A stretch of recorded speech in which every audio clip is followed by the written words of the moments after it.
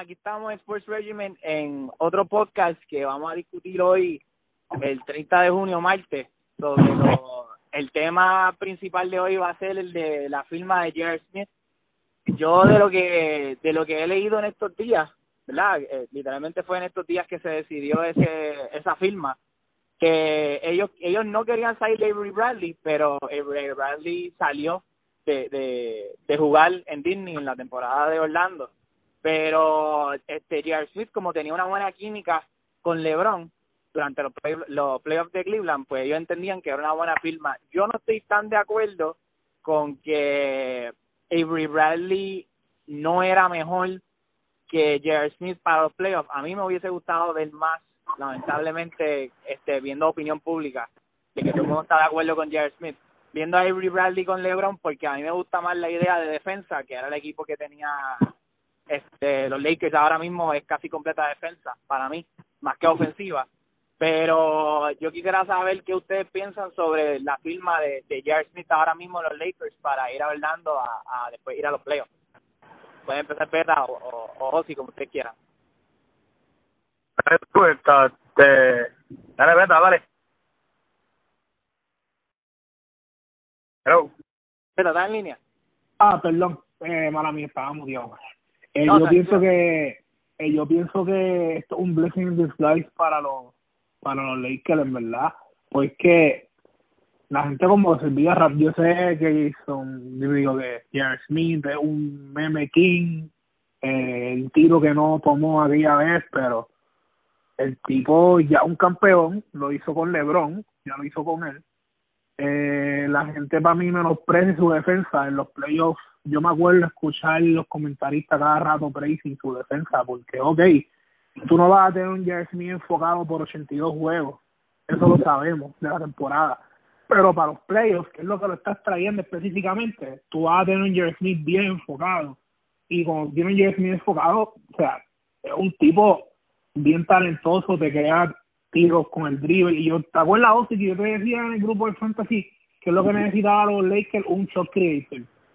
Ajá, sí. Y ahora lo tienen. El Bradley, tremendo defensive specialist, puede estresar la cancha y meter triple. Pero JR Smith para mí te trae como que ese jugador del banco que tú necesitas ese canasto para cuando el shot clock se está acabando.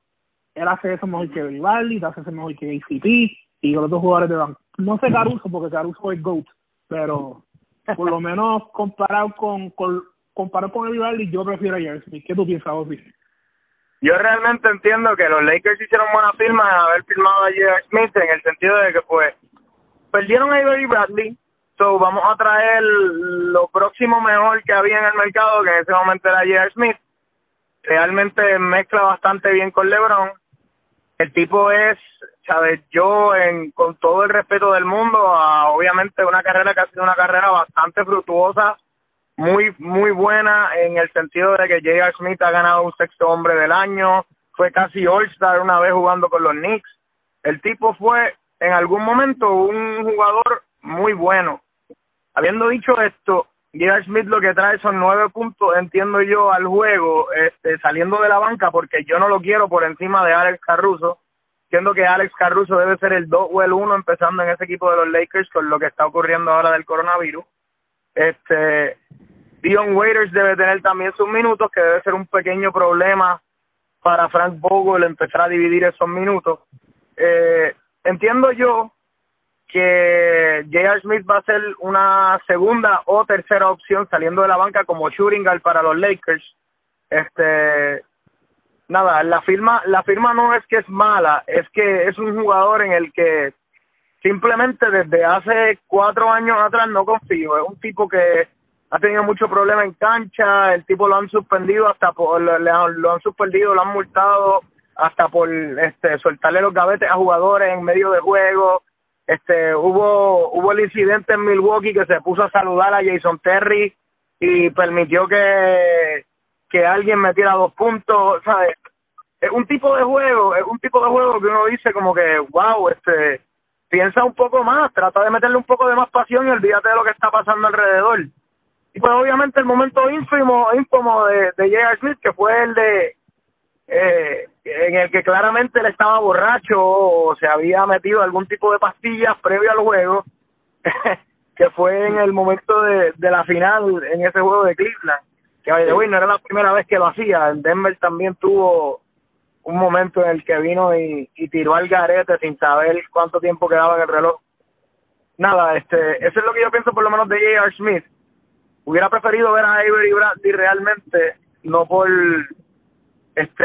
la manera que estaba jugando realmente, y porque pienso que hubiera sido mejor pieza al momento de marchar con los Clippers, que son el equipo que obviamente el Western Conference Final que todos queremos ver, los Lakers contra los Clippers. Y eso fue lo que la espinita que me dolió, pero fuera de eso, una buena firma. Exacto. Le quería preguntar... Yo perdón por interrumpir, yo quiero comentar un poquito ahí de lo que vos estás hablando de Joe Smith. Yo entiendo ese él no estando concentrado, y lo entiendo, pero tú te pones a buscar eso de Shule y se fue para el 2014 con los Knicks. Claro. Sea, ¿quién está concentrado jugando para los Knicks?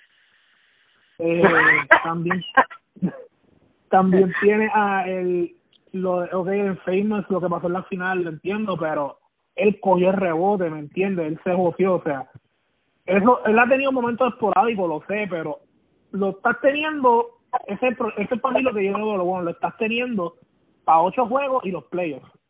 Uh-huh. Y eso es como que él va a estar ahí, ¿me entiendes? Y ese punto sale como muy ellos esperan, va a importante. estar ahí concentrado. Pero Y ese punto es muy también importante. Y por eso es que pienso que la firma, y ese punto es muy importante, y por eso es que pienso que la firma es una buena firma y no una mala firma. Yo no quiero a J.R. Smith 82 juegos en una temporada, perdiéndome juegos que después me puedan costar el seeding en el oeste. Entiendo que traerlo así como tú dices, con 8 juegos es mucho más fácil que traerlo a jugar una temporada entera. Así claro, que sí, y hay que ver también como el factor de estar confinado a la afecte, maybe, y eso hay que ver con muchos jugadores, cómo eso va a afectar a los jugadores. Puede ser bueno que esté confinado, a la misma vez que puede ser malo. Es el problema que están teniendo. La pregunta es, ¿llevará el Genesis?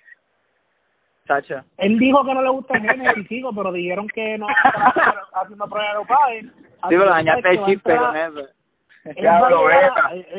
Él va a llegar a Disney como con 10 onzas de pasto.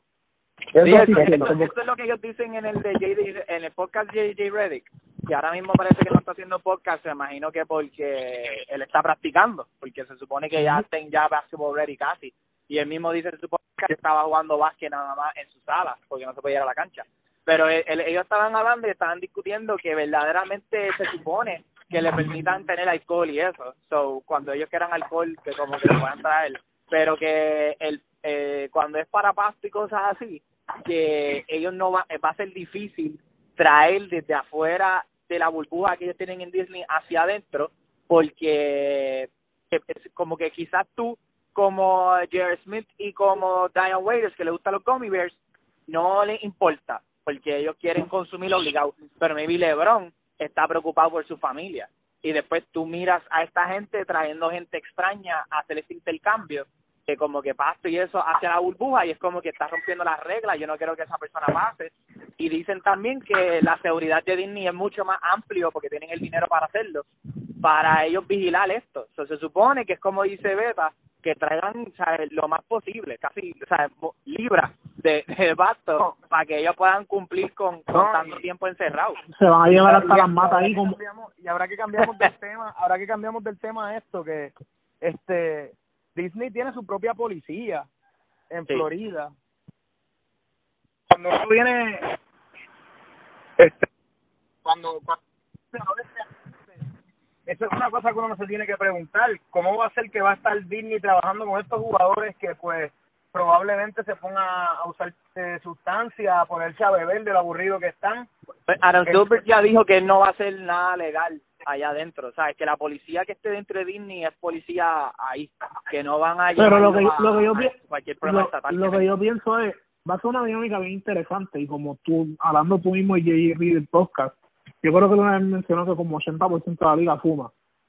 Sí, ellos lo Así dijeron que sí. en el podcast, lo dice JJ Redick, que él piensa que Así Mante... que si 80% de la liga fuma, nadie se va a estar choteando ahí, va a ser, o sea, fuma y entonces y vivan su vida, o sea, va a ser una dinámica bien interesante y rotando un poquito los Lakers, porque no quiero que se me olvide. Yo quiero ver qué pasa entre Dion Waiters y JR Smith, porque, perdóname, sí, pero a mí los dos son mejores talentos de Caruso el fin del día en unos playoffs, en el juego número 6 o 7, yo prefiero a uno de esos dos. Bueno, yo no estoy diciendo, yo en ningún momento... Ajá. Hello. ¿Qué? Sí, Yo no Eduardo. estoy diciendo que Caruso sea mejor talento que ellos dos. Estoy diciendo que por lo que se ha visto esta temporada, Caruso ha sido un jugador clave para los Lakers. Viniendo de la banca, Claro. diría yo que ha sido el mejor jugador de la banca de los Lakers, probablemente cuando Dwight Howard estaba saliendo... Sí, quitando a Dwight Howard. Exacto, quitando a Dwight Howard, Alex Caruso ha sido el mejor jugador de la banca de los Lakers, ¿sabes? Mejor que KCP, mejor que cualquier otro que salga de la banca ahora mismo, que se me están escapando los nombres ahora mismo. No, Cook. Es que el banco de ellos dependen mucho del cuadro de ellos, el banco por más o menos. Claro, sí, pero el banco de los Lakers es finito y por eso yo soy creyente de que los Clippers a lo mejor ganan. En un punto de la temporada pensé que los Lakers con todo y banco finito se podían llevar a los Clippers, pero perder a Avery Bradley en este punto, ¿sabes? No sé si termine ayudando, si termine fastidiando. Para mí no es la movida, no fue lo mejor que pudo haber ocurrido, obviamente. pues podemos estar de acuerdo que entre JR Smith y Dion Waiters uno de los dos va a estar cogiendo DMP, ¿verdad? Eso es lo que yo quiero preguntarle claro ahora. que sí. En cuestión de los minutos, ¿qué va a pasar con los minutos? Y eso va a ser problemático. Eso va a ser problemático, yo pienso, porque yo no sé, los dos van a querer jugar, los dos, es que los dos saben que ellos tienen el talento para estar en la cancha y eso va a estar dando problemas. ¿Y cuáles son los minutos que ustedes piensan que van a haber 24 minutos más o menos? Habían dicho que tenía Avery Bradley, que se van a repartir ahora entre los guards. Los guards en verdad se identifica como Rajon Rondo, Quinn Cook, Caruso, Dion Waiters y J.R. Smith ahora. Entre esos 5, ¿quiénes ustedes piensan que se van a llevar esos minutos? Todo, la mitad, como que así. Mira, Rondo va a ser el point guard inicial. No sería mi choice realmente. Pero Rondo va a ser el point guard inicial. Además de Rondo, me imagino que estará en cancha o un J.R. Smith o un Alex Caruso ayudando a Rondo. Fuera de eso, entonces me imagino que empezarán con KCP. Sabes que para mí tampoco es la gran cosa, y entonces los dos monstruos de ellos en la 4 y en la 5, que ambos sabemos que LeBron es el verdadero point guard de ese equipo, pero pues nada, jugando el point forward siempre. Exacto. Los Lakers juegan positionless básicamente.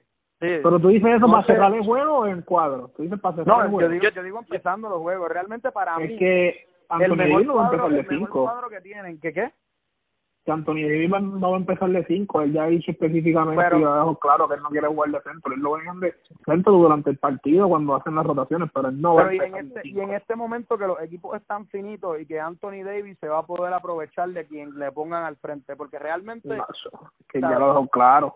No te entiendo.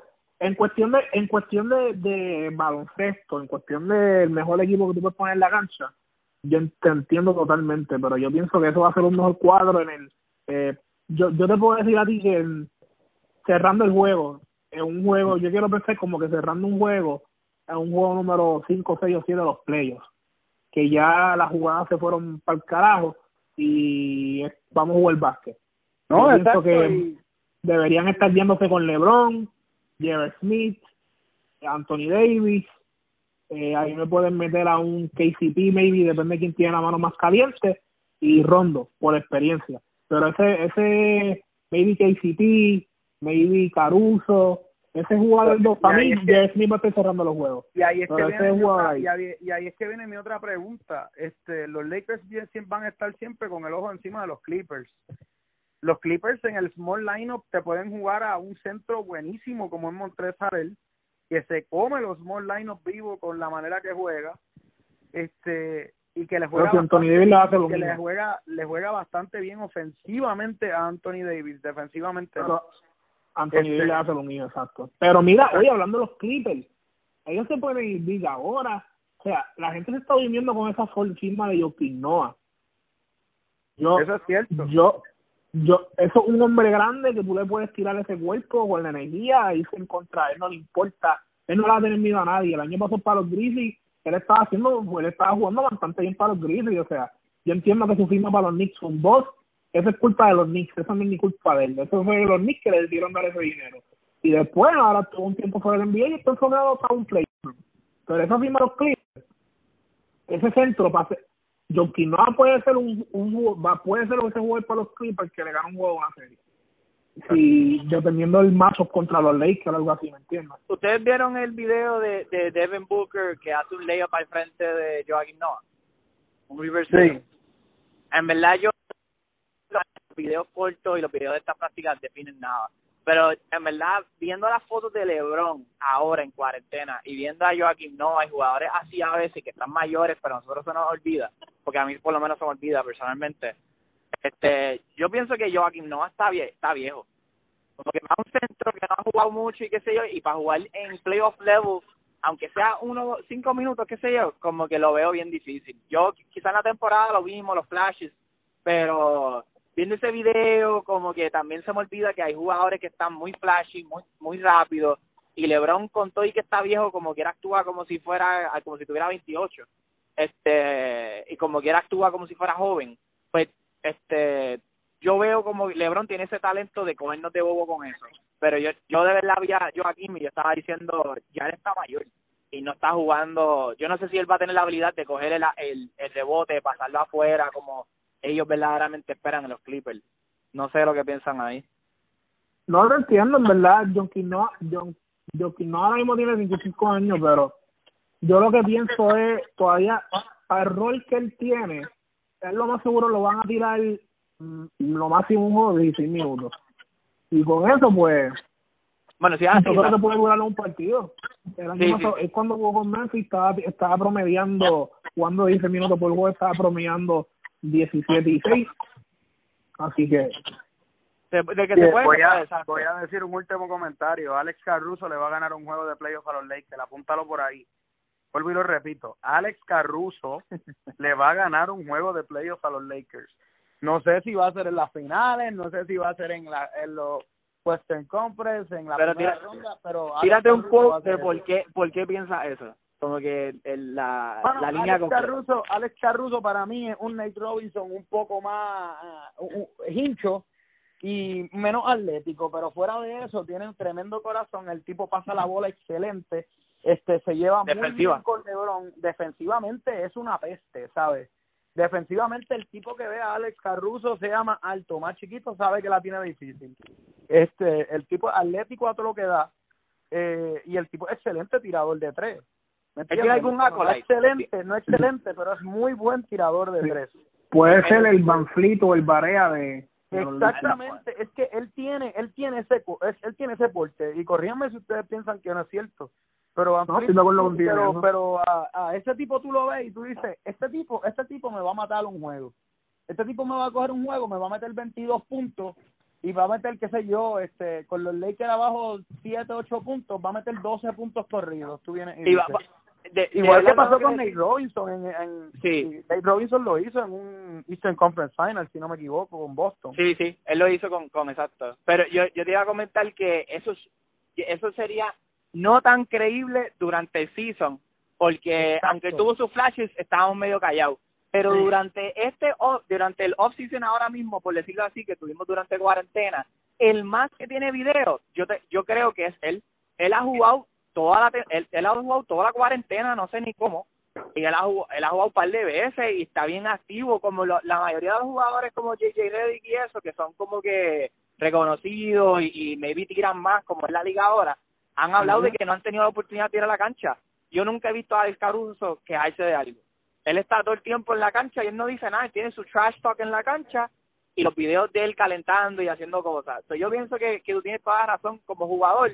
La mayoría de ellos se están quejando que no han tenido tiempo para calentar y yo creo que él está en basketball shape todo el tiempo.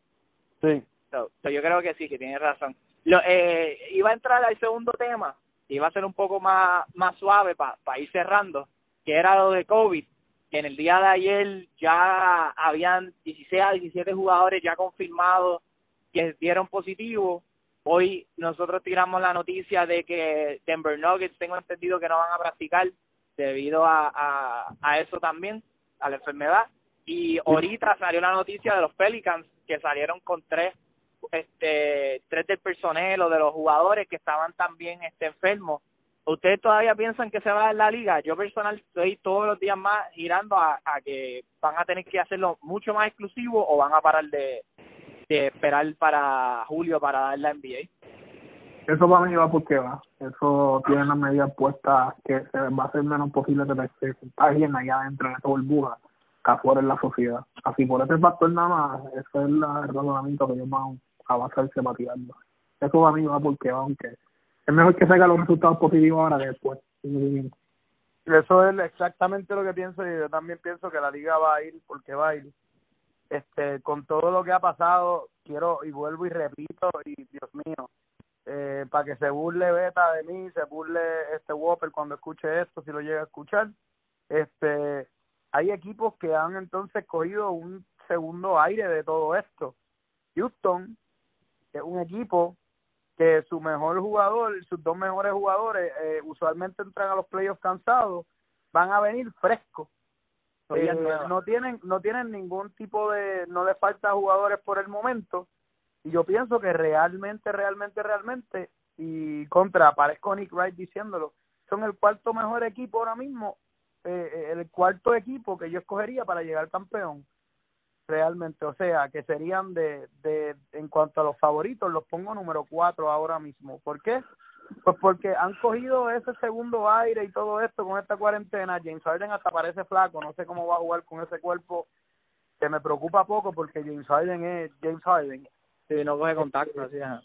Exacto. Denver, me preocupa mucho la situación de Nikola Jokic. Yo pensaba que Denver este año podía dar un palo con todo lo que estaba ocurriendo. Yo también. Los Clippers, vamos a hablar claro, han jugado muy bien contra todos los equipos. El equipo con el que peor se han visto los Clippers este año en 2 ocasiones ha sido Houston.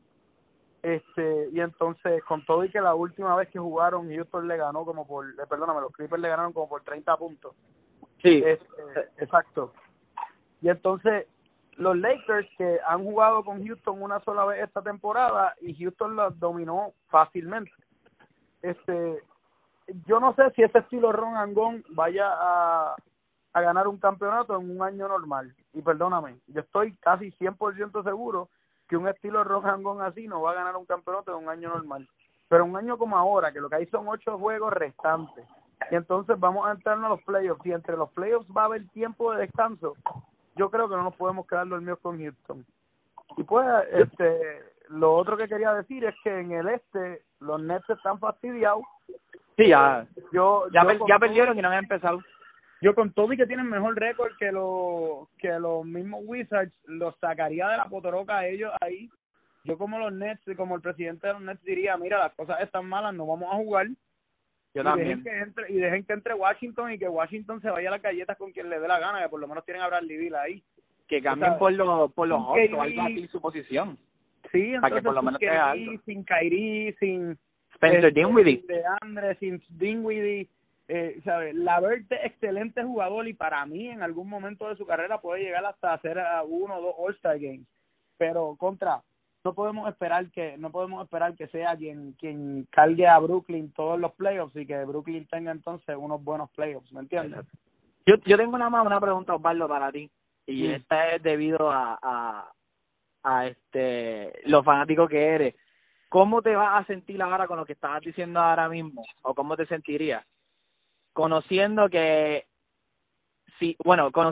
o si pasa que Houston vaya a las finales y gana las finales. O sea, es como Westbrook siendo un campeón y no es de los Thunder. Siendo tu fanático de los Thunder y de Westbrook. Mira, yo lloraría con el simple hecho de que James Harden ganara un campeonato en Houston. Yo hubiera llorado.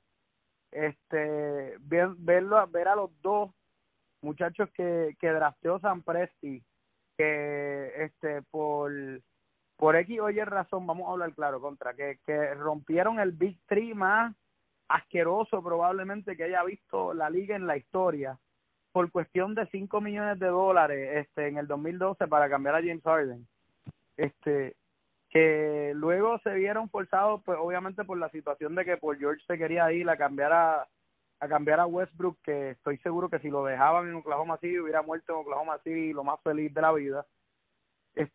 Ver eso, pues como fanático de los Thunder dolería, pero te soy sincero, estaría muy feliz por él porque sé que es un jugador que lo da todo ¿sabes? Durante los 82 juegos de toda temporada, que en playoffs obviamente ha lucido mal porque el tipo pues no tiene el IQ más grande de la liga, pero siempre lo da todo, ¿sabes? El tipo juega con una pasión que es inigualable para mí en la historia de la liga.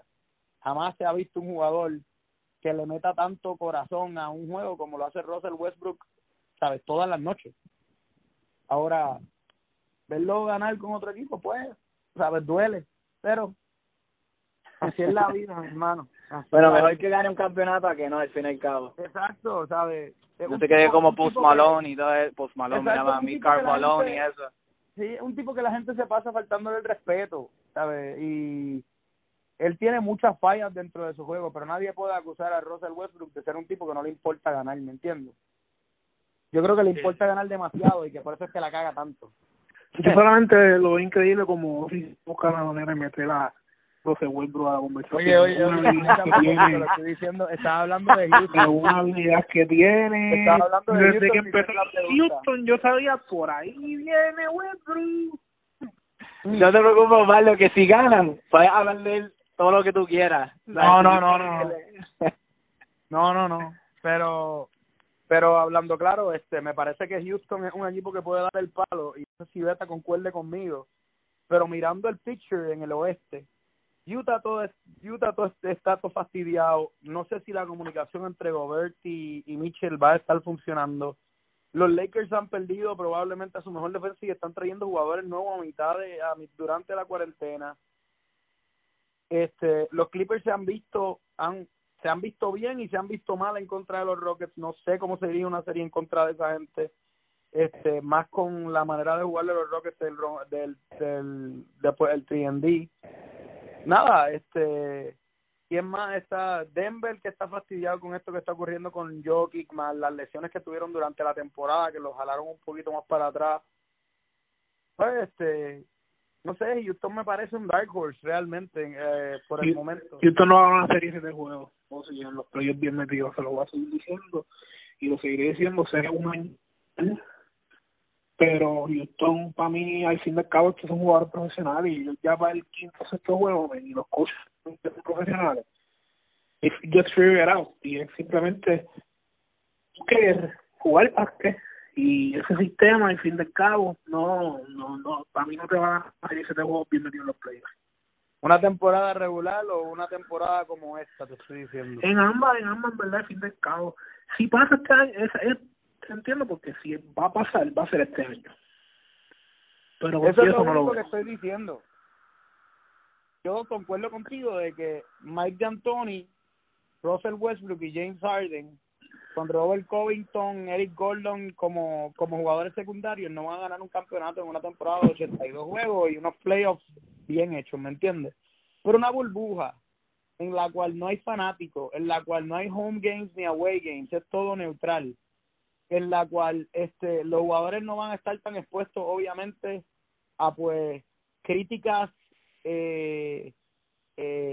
pues tan grandes, porque tú sabes que el media les cae encima durante y después de los juegos, y me imagino que no va a haber nadie entrevistando a esta gente a menos de que lo hagan por Zoom después de los juegos, que puede ser una probabilidad. Pero nada, yo pienso que ese equipo es un dark horse, ¿sabes?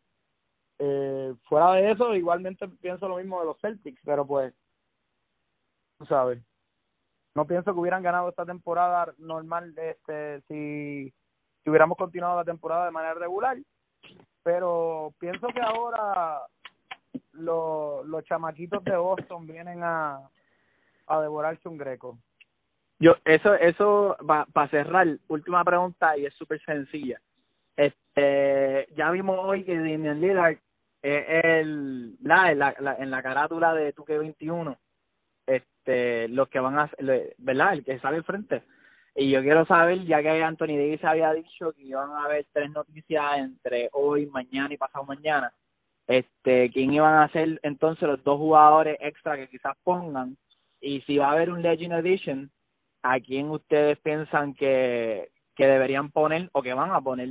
Yo por lo menos, yo supongo algo que estábamos hablando, viendo que Damian Lillard fue el que salió al frente, yo pienso que el arte no va a ser uno que no tuvieron tiempo para hacerlo.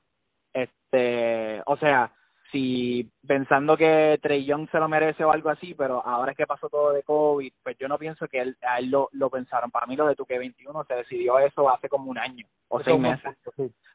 Yo pienso que Damian Lillard es uno, como está ahora mismo, que si Damian Lillard está, pues yo pienso que Jason Tatum debería estar, porque en verdad le está haciendo la carátula ahora mismo y la cara de Boston, más o menos. Y allá hay muchos otros jugadores que han salido otros años, so es difícil escoger otro jugador. Y yo y el tercero que iba a decir, que iba a preguntar primero, Kawhi Leonard nunca ha salido en la carátula. No. Pues yo pienso que Kawhi debería salir en la carátula porque fueron los pasados campeones. Me sorprendió que no salió primero que Damian Lillard. Me imagino que como fue algo que fue algo que decidieron y ya era hora, porque Damian Lillard ha tenido mucho más fanaticada. Especialmente por lo de Dame Time, es súper duro. El comercial, como habíamos hablado hoy, está demasiado No hablemos bueno. de Dame Time. No hablemos de Dame Time, que yo... Exacto. Y en cuestión de Legend Edition, concuerdo con algunas cosas que ha dicho Whopper entre nosotros, que va a ser como un Mamba Out Edition, porque aunque Vince Carter fue alguien que decidió salirse ahora, porque él mismo dice en su propio podcast que él tiene, que él se hubiera quedado en la NBA, y lo más probable, si no fuera por todo esto, que la NBA mismo había pensado, vamos a esperar a que Vince Carter se retire y le tiramos uno. Y si fueran a hacer uno, yo pienso que deberían dárselo a Dirk Nowitzki o algo así antes que a él, porque Dirk se fue reciente y hubiese sido confiado tener un Legend Edition así. So anyways, Damian Lillard, Jason Tatum y Leonard, y el Mamba Out Edition que había dicho Whopper, concuerdo con ese 100%. No sé si uno de ustedes tiene uno. Yo estaba leyendo, yo estaba dando un para amigos que supuestamente el de Damian Lillard va a ser para el release de PlayStation 4 y el de PlayStation 5 va a ser otro. Yo pienso que debería ser Lucas. Perfecto europeo y todo eso, Lucas va a vender en eso. Y eso está buenísimo. Es una de las caras de la liga ahora mismo. Me gustaría Lucas y Kobe para el Legend. Para el Legend. Y si pudiese decir un jugador más normal para otra carátula, si fueran 3 tipos de carátulas, como hacen casi siempre, que el que habían hecho de Jordan, Larry Bird y eso. Si fuera a dar un jugador más, ¿quién diría? Alex Caruso. Con una cabra al frente y Michael Jordan debajo de él mientras donquea. Mirándolo bien orgulloso. Ellos van lo que tú dirías. Yo realmente por la tendencia ahora mismo y por lo que vi de los trailers, no me sorprendería que fuera Zion. Yo no me iría con Zion, obviamente, pero como es un jugador, el jugador ahora mismo fuera de LeBron, me imagino que es el jugador más reconocido en la liga. Excelente lógica, exacto, ya está bien comercial. Exacto.